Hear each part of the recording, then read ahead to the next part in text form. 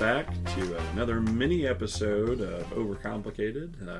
Just from feedback we've been getting, mini episodes is something we kind of want to do, right? So that we can have, big episode one Monday, mini episode the next. So we're going to continue on with that and do it as often as we can. Sometimes it'll be just one of us, and other times it'll be all three of us, doing a mini episode. Today is Cody's episode, and he's got a couple of nerdy math things for us. So they've got some pretty absurd names. The first is the Monty Hall problem. No, it's not.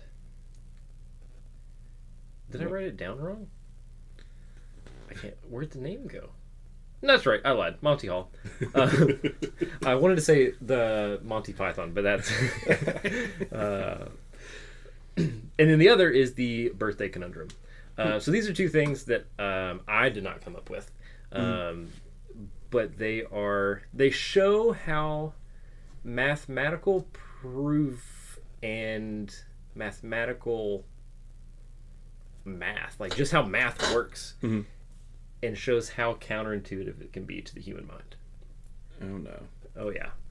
Okay, so in the sometime 1900s, I don't know when it was, there was a game show called Let's Make a Deal. So the pretty standard game show, you've got three doors, pick one, right? So you've got three doors, they're all closed. And I think in the game show, like there's a car behind one and a goat behind the two others, right? So you say, all right, Coach's like, pick a door, any door. You pick a door, great. And then he shows you, opens up one of the doors, and there's a goat behind that door. And then he gives you the opportunity to switch. And this is what makes the statistics wig out real bad. Okay. Do you switch?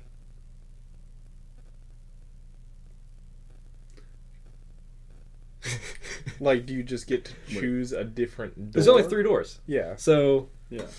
Behind door one, there's something. Behind door two, there's something. And behind door three is a goat that you see. So let's say you all picked door number one, right? Sure. Do you switch? And if you do, does it increase your odds of winning? Increase my odds of getting the goat? No, you want a car. Yeah, obviously. So do you switch? So you're at door 3 with a goat. Yeah. And you can either choose to keep the goat, or you can choose door 1 or 2. Okay, I explained this poorly. Or they close it, they reshuffle, and you choose again. All right, back to square one. Okay. So, yeah. You all are the game show contenders. You all made it to the final. You all are partners in crime now, right? You all are choosing a door. My name is Paul. I work as a janitor. Whatever, Paul. Choose a door. At a school. Okay, great. You chose door number 1, Paul. Because I picked it for you, because this is my podcast. So, you all picked door number 1, right? You don't know what's behind it. It's either a goat or a car. So it hasn't been revealed upon choosing. Correct. Okay. Door number 2, still closed. Either goat or a car. Okay. Because it's somewhere. Schrodinger's cat right now. Yeah. Door number 3, either a goat or a car. I'm the show host, right? Okay. I say, congratulations. You did not pick door number 3. I open only door number 3. There's a goat standing there. So now I give you the option to switch from your choice of door 1 to now have door 2 as the one that you own. Do you switch doors? So does only one of them have a car? Only one of them has a car. Only one of the 2 doors left has a goat. Oh. Do you switch? Oh. This is a game show. We're live on air. You have 3 seconds. 3, 2, 1. I think so. All right, Tim switches. Jackson, you It's switch. just 50-50? No. No? What is it? Okay, so Tim switches. I open up. I don't switch. Yeah. I open up Tim's door because he switched. There's a car. Open up your door. I don't know. It's not a guarantee that you win, but it actually doubles your odds if you switch. Wait. How? What? So there's so if you switch, you have a 66% chance of winning. Okay. Because the Monte-Hall problem is the idea that you want to pick a door with a goat. And that way, when you switch, you're guaranteed the car. Wait. So when I expand it bigger, it makes a little bit more sense, okay? Okay. All right, so now it's just us hanging out. I have 1,000 envelopes because that's normal. Okay. Let's bring it 100. That's reasonable. There's 100 envelopes downstairs. Gotcha. Guaranteed. There's probably 1,000 too. Okay, 100 envelopes. One of them has $1,000. Okay? Okay. So I tell you all right, guys, decide on an envelope together. Which envelope number do you pick? 20. 20. Yeah. Okay. So all these envelopes, 99 of them are empty, right? Okay. Yeah. So I take away 98 of them. So your envelope, number 20, Yes. and then the other envelope, number 74. Okay. And I say, do you want to switch?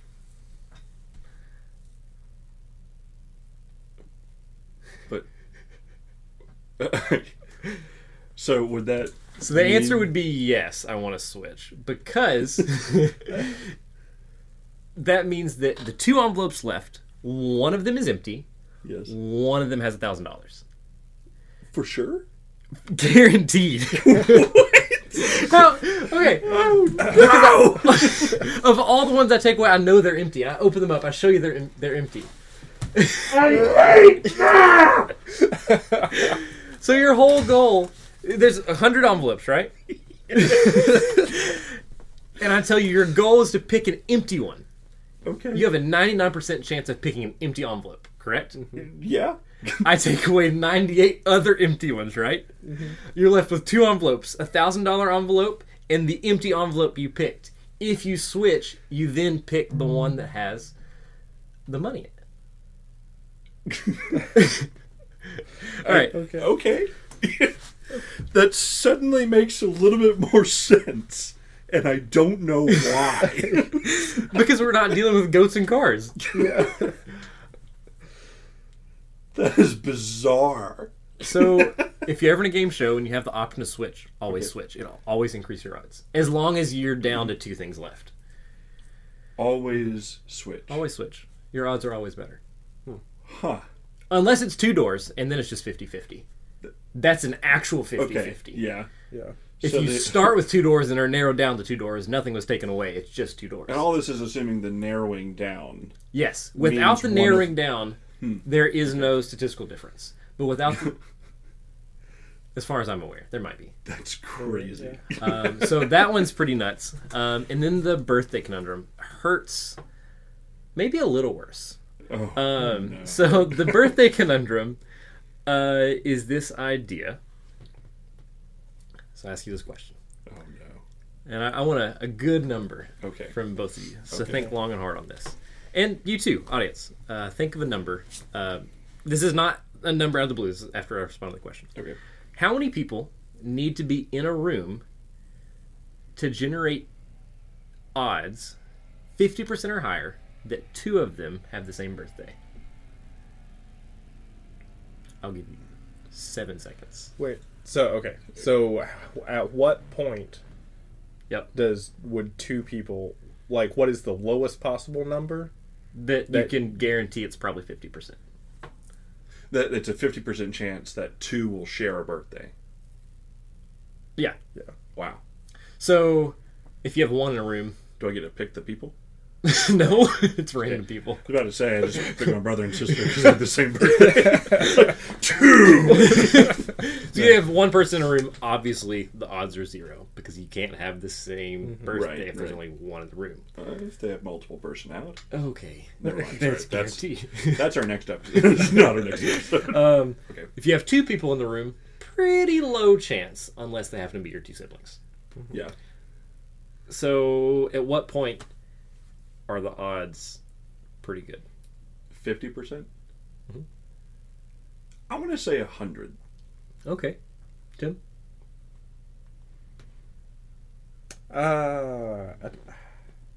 Like not a guaranteed, but I'm gonna just go with like 50.